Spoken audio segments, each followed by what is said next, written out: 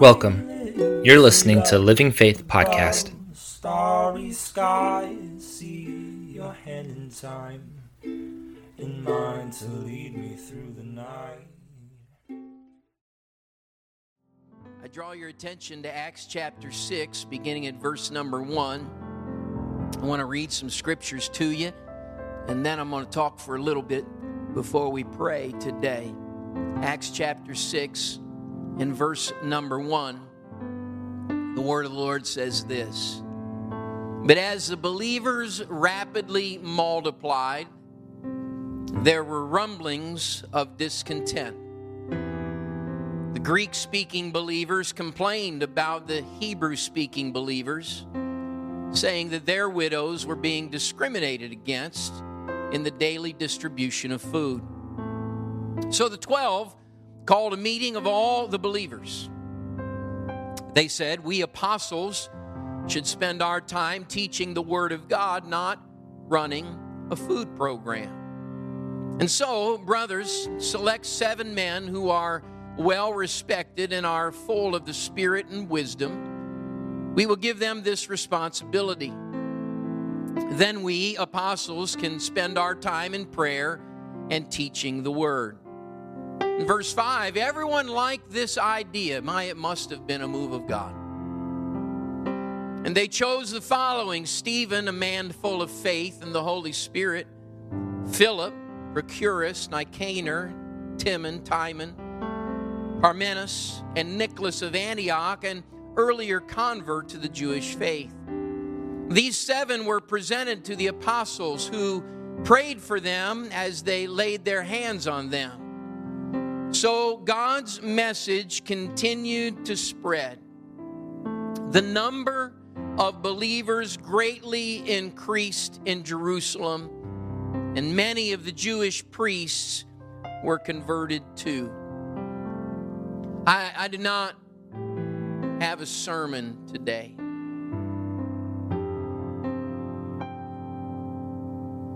I try to be prayerful and studious every time I approach this pulpit.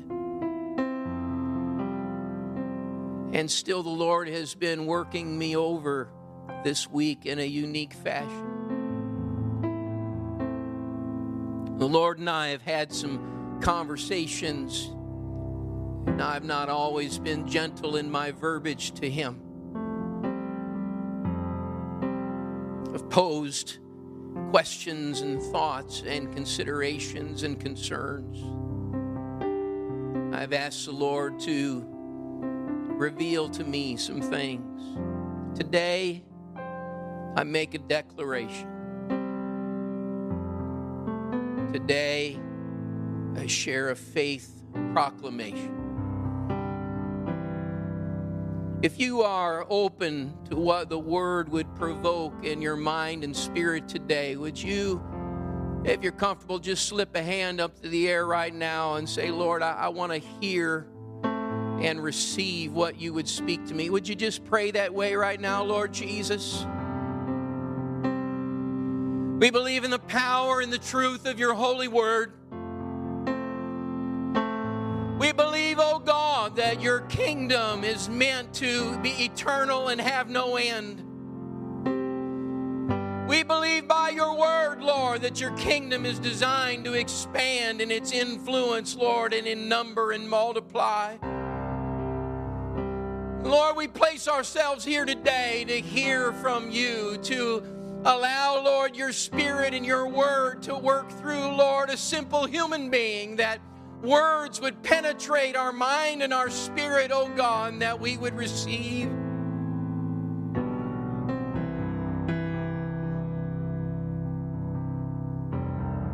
Oh Lord, that as ordinary vessels, your creation, that somehow we could embrace and wrap our understanding around what you would do and how you would work.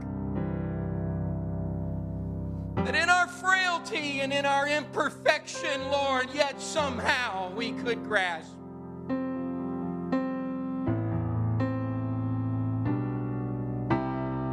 We invite today, oh Lord, a divine moment.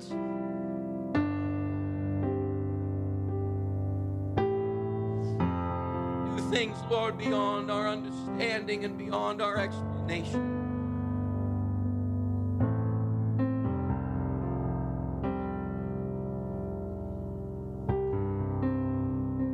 Somebody sitting near you, would you just put a hand over on their shoulder or maybe take them by the hand, whatever's comfortable with you, and would you just begin to pray over them right now that they too would be moved and impacted? Would you just pray for somebody else to be impacted by the power of God's Word and His Spirit today? Would you pray for somebody? Come on, speak faith into somebody right now.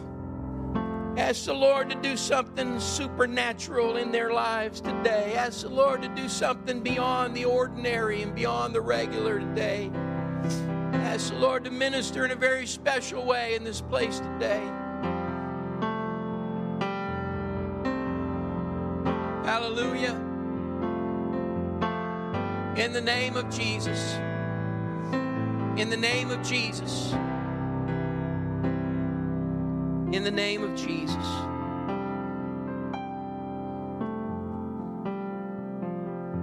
Somebody say, thank you, Jesus. This statement will not come as a profound revelation to you today. But I'm just going to confess it. I am not a surfer. It's true. I was not raised, or I rather was raised in the Midwest. And trust me, Lake Erie is not a surfing hotbed.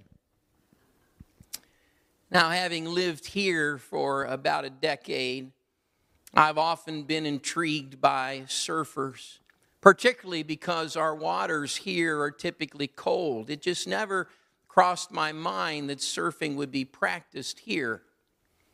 I've been so uninformed about surfing. I thought surfing was about warm climates like Hawaii and Southern Cal, but really, of course, surfing is about the waves. During times I've watched surfers off of Whidbey Island or sometimes the Oregon coast, I've been intrigued by when a surfer paddles into a wave for their next ride. Anybody ever watched that? Ever wondered what's going on there? Is it random? Is it what's going on? After a quick internet search, and I'm wondering, what are they looking for? What are the signs of a solid wave? It turns out that there are signs. There are things that surfers are looking for. In fact, I found a 13-lesson video course that you could pay for to learn what surfers are looking for. I did not make that investment. Like most internet searchers, I thought, you got to be able to get this information for free. I discovered some signs of surfers. One of them was, before you get into the water, watch the other surfers.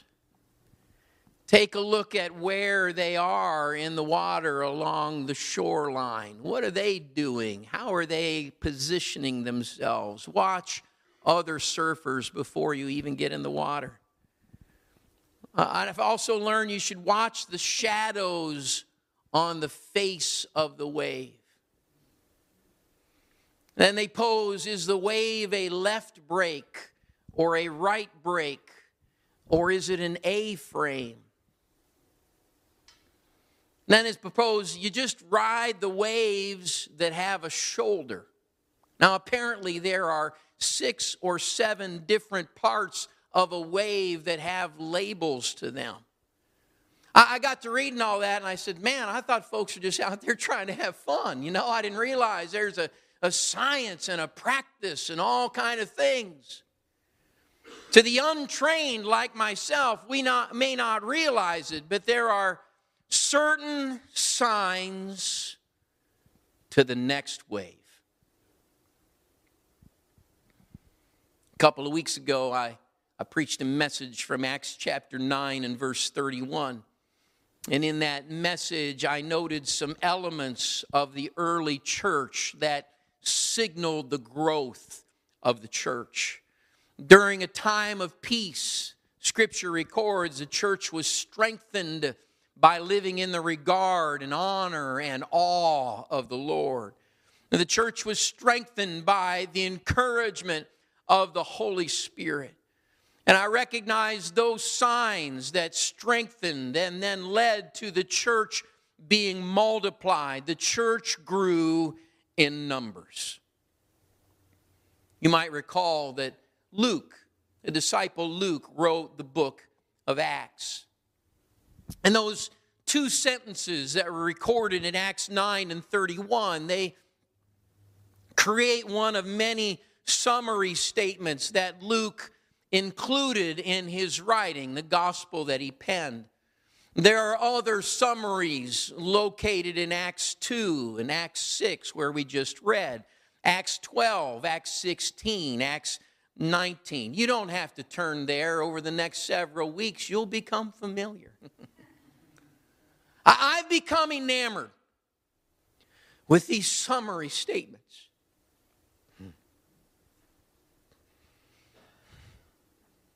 I've been praying over those. I've been meditating on those verses. Jesus, what would you say to me from these verses? Oh Lord of glory, what are you speaking to the church, to Living Faith through these passages? What do these verses tell us about your growing church? As your church grows in new waves, what signs do these verses reveal to us? The questions that fuel this message and coming messages in this series, when it comes to the church's foreordained growth, the destined multiplication of the kingdom, what are the signs of the next wave? In chapter 6 and verse 1, but as the believers rapidly multiplied, there were rumblings of discontent. The Greek-speaking believers complained about the Hebrew-speaking believers, saying their widows were being discriminated against in the daily distribution of food. Until now in the book of Acts, the first 5 chapters, there is a sense of unity among the believers that you and I today might even find a bit unusual and hard to understand, remarkable, if you will. The Bible says in chapter 2 that the believers were together and had everything in common. In Acts 4, it says they were one in heart and mind and shared everything they had. Their numbers had grown from the very first chapter in the second verse of 11 of them. Later in that chapter, there were 120 of them. In chapter 2, there were 3,000 of them. And in chapter 4, there were more of 5,000 of them. And yet not everybody was happy with the growth. Even while it's happening, the Bible says there were rumblings of discontent. The sign of the next wave of the church's multiplication is this: growth stresses the existing operations.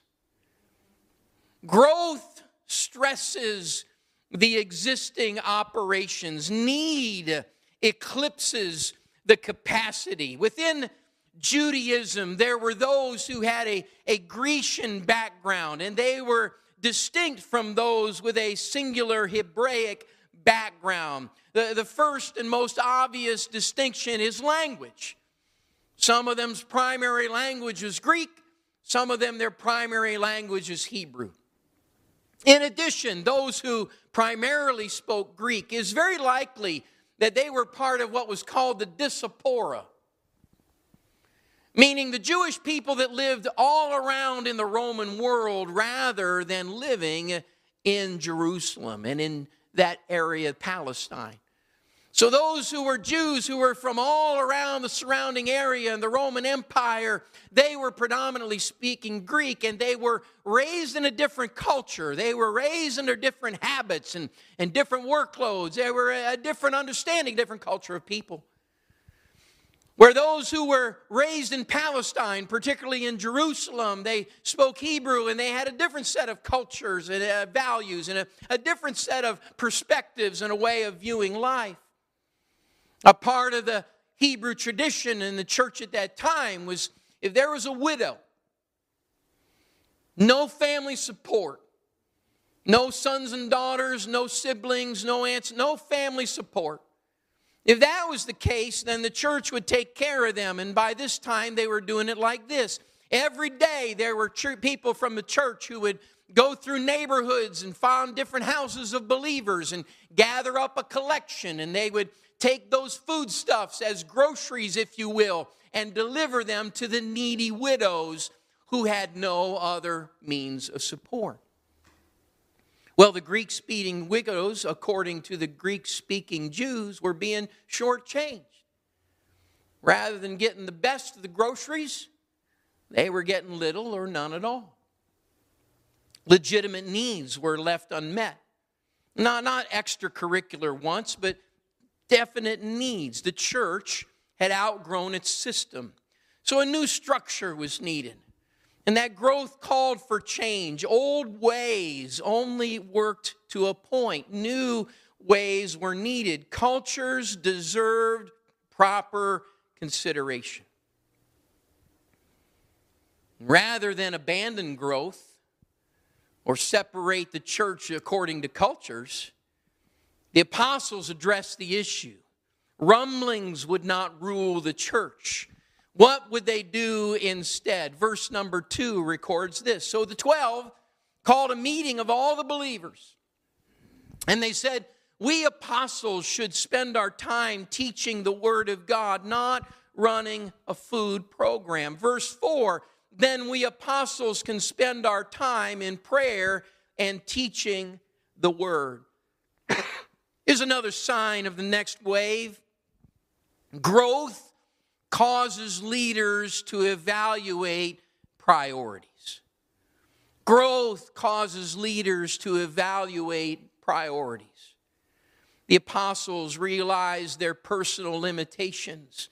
The needs of the church outweighed their individual resources. The leaders only had so much time and so much talent to serve the church. And so moving forward, they needed to evaluate their highest calling and purpose. And it's as if they summarized, if I can't do everything, then we must do the important things, the most important things. And they realized it was this: spend our time teaching the Word of God and praying. Of all their demands and responsibilities, these were what was foremost in their evaluation. Simply put, they realized there are aspects of ministry that didn't require the apostles. Aspects of ministry that could be accomplished successfully by others. And that's a truth that every servant of God has to come to. Everyone who would serve, everyone who would minister has got to get to the realization no one person can do everything. And if a minister or a servant doesn't accept the truth, then the outcomes are troubling. First of all, the church cannot grow. It's stifled. It can't go past the abilities of just one person. Some congregational aspects are going to struggle or not happen at all. For instance, some widows weren't being properly served. There'll be rumblings of discontent that continue to flare up because they're not operating the way that should be operating. And others won't learn the ways of ministry and service. And furthermore, those who do serve will burn out. So instead of that, the apostles recognize there are talented and spiritual others that can run this food program for widows indeed.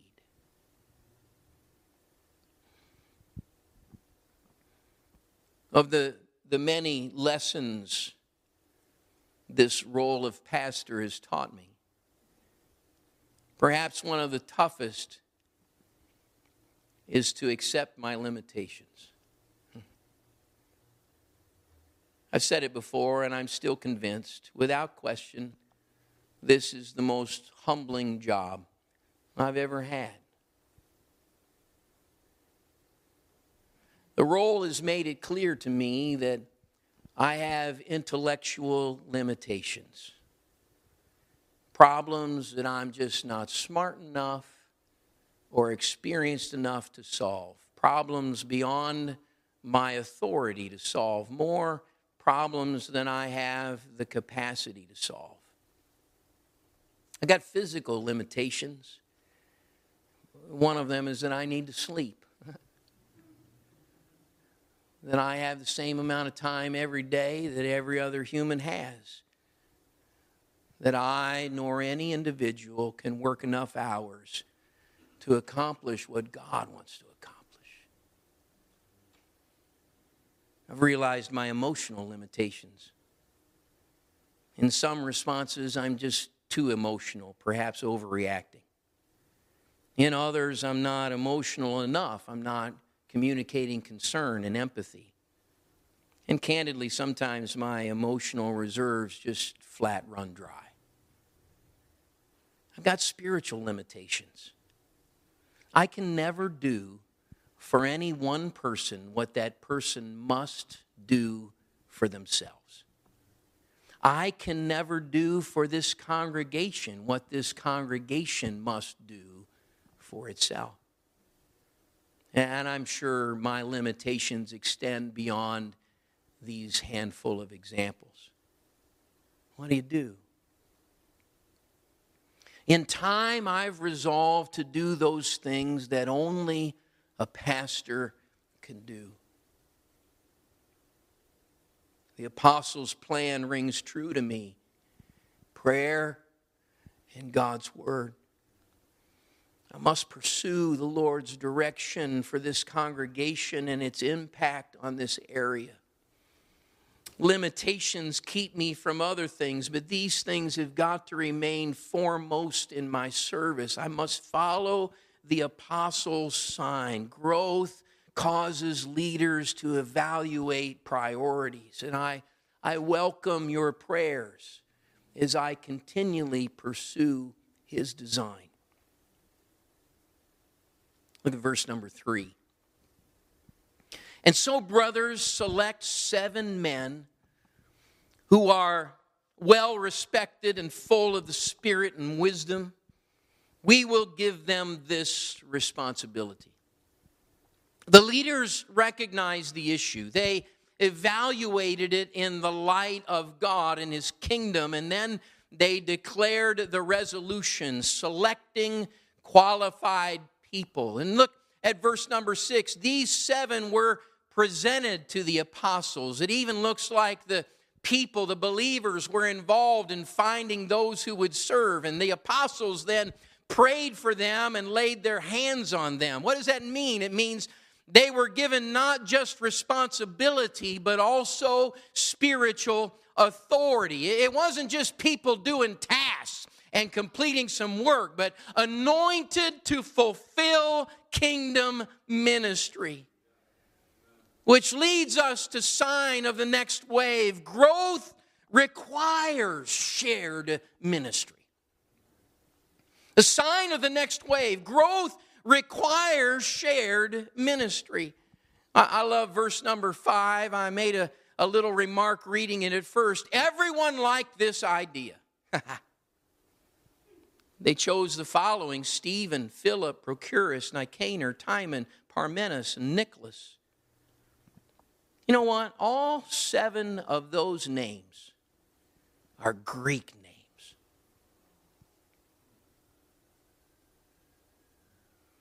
It suggests that all 7 who were selected were the Greek-speaking Jews.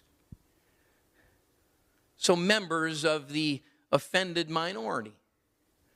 The apostles selected people, the believers selected people who understood the current challenge and the right way to solve the issue. The apostles integrated cultures. They shared leadership and responsibility and spiritual authority. And everyone was happy. Why? Because the need was met regardless of who fulfilled it. Many should be involved in the workings of the assembly. And I'm thrilled that in this congregation, this sign of the new wave is evident. That there are those who carry the burden of the work of the gospel. There are those who accomplish things that are beyond my reserves and resources. Jackie runs the children's ministry with a great group of volunteers. Drew oversees the youth and the AVL. He works with Ben and Kaylee on the music. And Evan and Brittany have an oversight of guest services. Mark is a treasurer. Mark, Don, Evan, Drew, and Noah serve on the church board. Mike, Tom, Kathy, and Mark, building and grounds. Brad oversees of faith groups. Christian and Alicia help us and provoke social media. Chelsea handles administrative things. Noah and Jackie reach over the daughter work in Monroe. Angie transports the Jackson House disciples to the house of God. And many others serve together with these. I want to reiterate and validate as pastor, I am thrilled for the Stevens and the Phillips and the Nicanors and the Timons and the Nicholases of our congregation. Why are you so happy with shared ministry, Pastor? Because of what follows. Verse number 7 is Luke's summary statement. Because the signs were seen and responded to. In verse 7 it says, so God's message continued to spread. The number of believers greatly increased in Jerusalem, and many of the Jewish priests were converted too. Why are you excited? Because shared ministry signals the next wave. Because in the summary of verse 7, it loops back around to verse 1 and says, the believers rapidly multiplied. The word of God reached farther and farther because there were more involved in moving it ahead. In the original language, there are verbs of continuation, and these are the words that Luke uses. It indicates this. There was continuing growth. There was continuing increase. One commentator said believers were witnessing growth in the church almost moment by moment. The next growth wave continued bringing new disciples, and that's what excites this preacher. I declare by the word of God and the anointing of his power, there is a new wave approaching this congregation. I see over my shoulder a wave of swelling coming for the kingdom of God. Here, let me walk you through the progression. Back in 2019, there was a wave of revival and evangelism that built and crashed through this assembly, such that in January of 2020, in 1 month's time, 11 people first received the gift of the Holy Spirit in 1 month's time. Even as COVID restrictions hindered our gathering, that 2020 wave brought Angie to us, and Angie was baptized in the mighty name of Jesus Christ and filled with the gift of the Holy Ghost, and is ministering today, bringing folks from Jackson House. And the ongoing COVID troubles, the Lord reminds us he still intends the church to grow. Sent Jen to our congregation. And just recently, I believe the signaling of the next wave. I believe the sign of what is to come in our immediate future. Dale joined the band of believers in this congregation. I preach today, there is a new wave coming to this congregation. I preach today, there is a new wave coming to this congregation. There are signs of a multiplying church, and those signs are being realized and reviewed and attended to in this congregation. There is another wave on the way for Living Faith. Stand all across this auditorium as you believe that, as you receive that. Would you raise your hands? Some are already clapping, some are already celebrating. Would you just receive that in the name of the Lord right now? Hallelujah. Hallelujah. Come on, allow the Lord to give you a vision right now.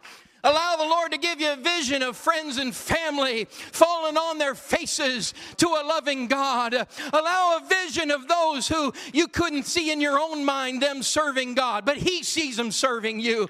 Come on, allow in your own minds a picture right now of parking being even more difficult, of seating being even more challenging, of having even more growth troubles because a wave of the Spirit is rolling through this congregation. Oh, Shaddai.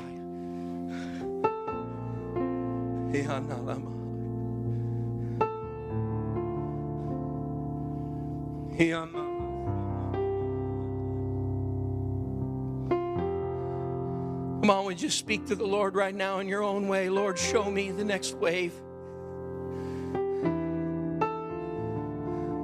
Open my eyes to the next wave. Come on, that's powerful right now. Come on, young and old, new in Christ and long serving. Lord, open my eyes to the next wave. We welcome, Lord, your continuing work. Lord, we're expecting this next wave. Lord Jesus, validate your word in me. Validate your word, Lord, in this congregation.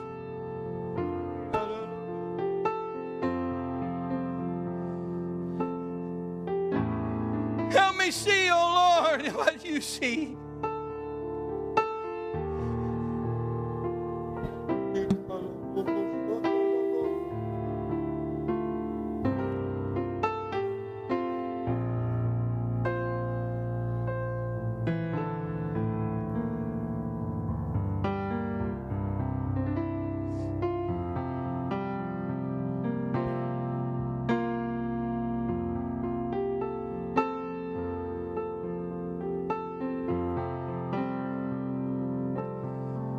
Oh, Lord, bring in next wave. Help me look for it, Lord. Let me see the signs. Not just notice it, Lord, but paddle my board out into that water. Get a part of that wave. Those who ride this next wave will be those who look for it, those who expect it, and those who paddle their way into it. I don't want to be a random piece of driftwood caught up in some unexpected wave. I don't intend to be some seaweed stirred up on the bottom from some unsought after wave. Rather, I want to be that child of God who is looking and expecting and readying and paddling out my little discipleship board so that I can ride what the Lord is doing, so that I can be engaged in how He is moving. So I'm not surprised, but I'm involved. I'm not overwhelmed, but I'm riding the power and the current of God's power and glory.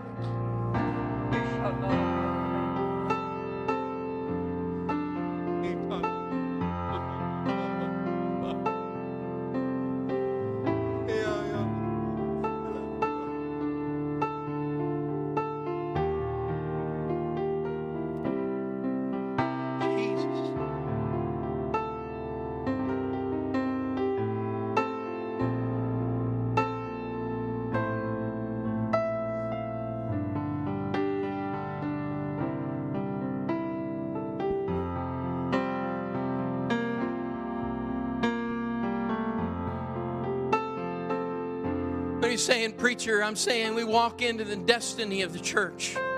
The church is not just about fixing my personal problems. It's about expanding. The church is not about just making me feel good when I have a good prayer meeting. It's about expanding. The destiny of the kingdom of God is not just for my own personal knowledge and growth, but that it's shared, that it is discussed with others, that it is revealed, that the word expands in a community.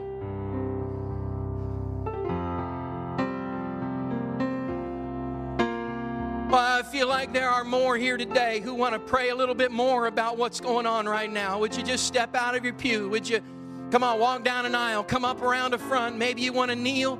Maybe you want to stand, but I believe there's folks that have been impacted by the Word and the Spirit. I believe there are those who, opening this little message, they said, you know what, Lord, I want to be available, and I feel it, and I hear it, and I want to receive it, and I want to live in it. Do you feel that way? As the music plays, I want you to come and talk to the Lord for a little while. What does that mean for me, Lord? How does that mean in my life, Lord? What's that mean in my household? What's it mean in my circumstance? You've been listening to the Living Faith Everett podcast series. Tune in next week for the next part of this series, or join us online at livingfaithministries.church. In the Holy Ghost, you give me peace.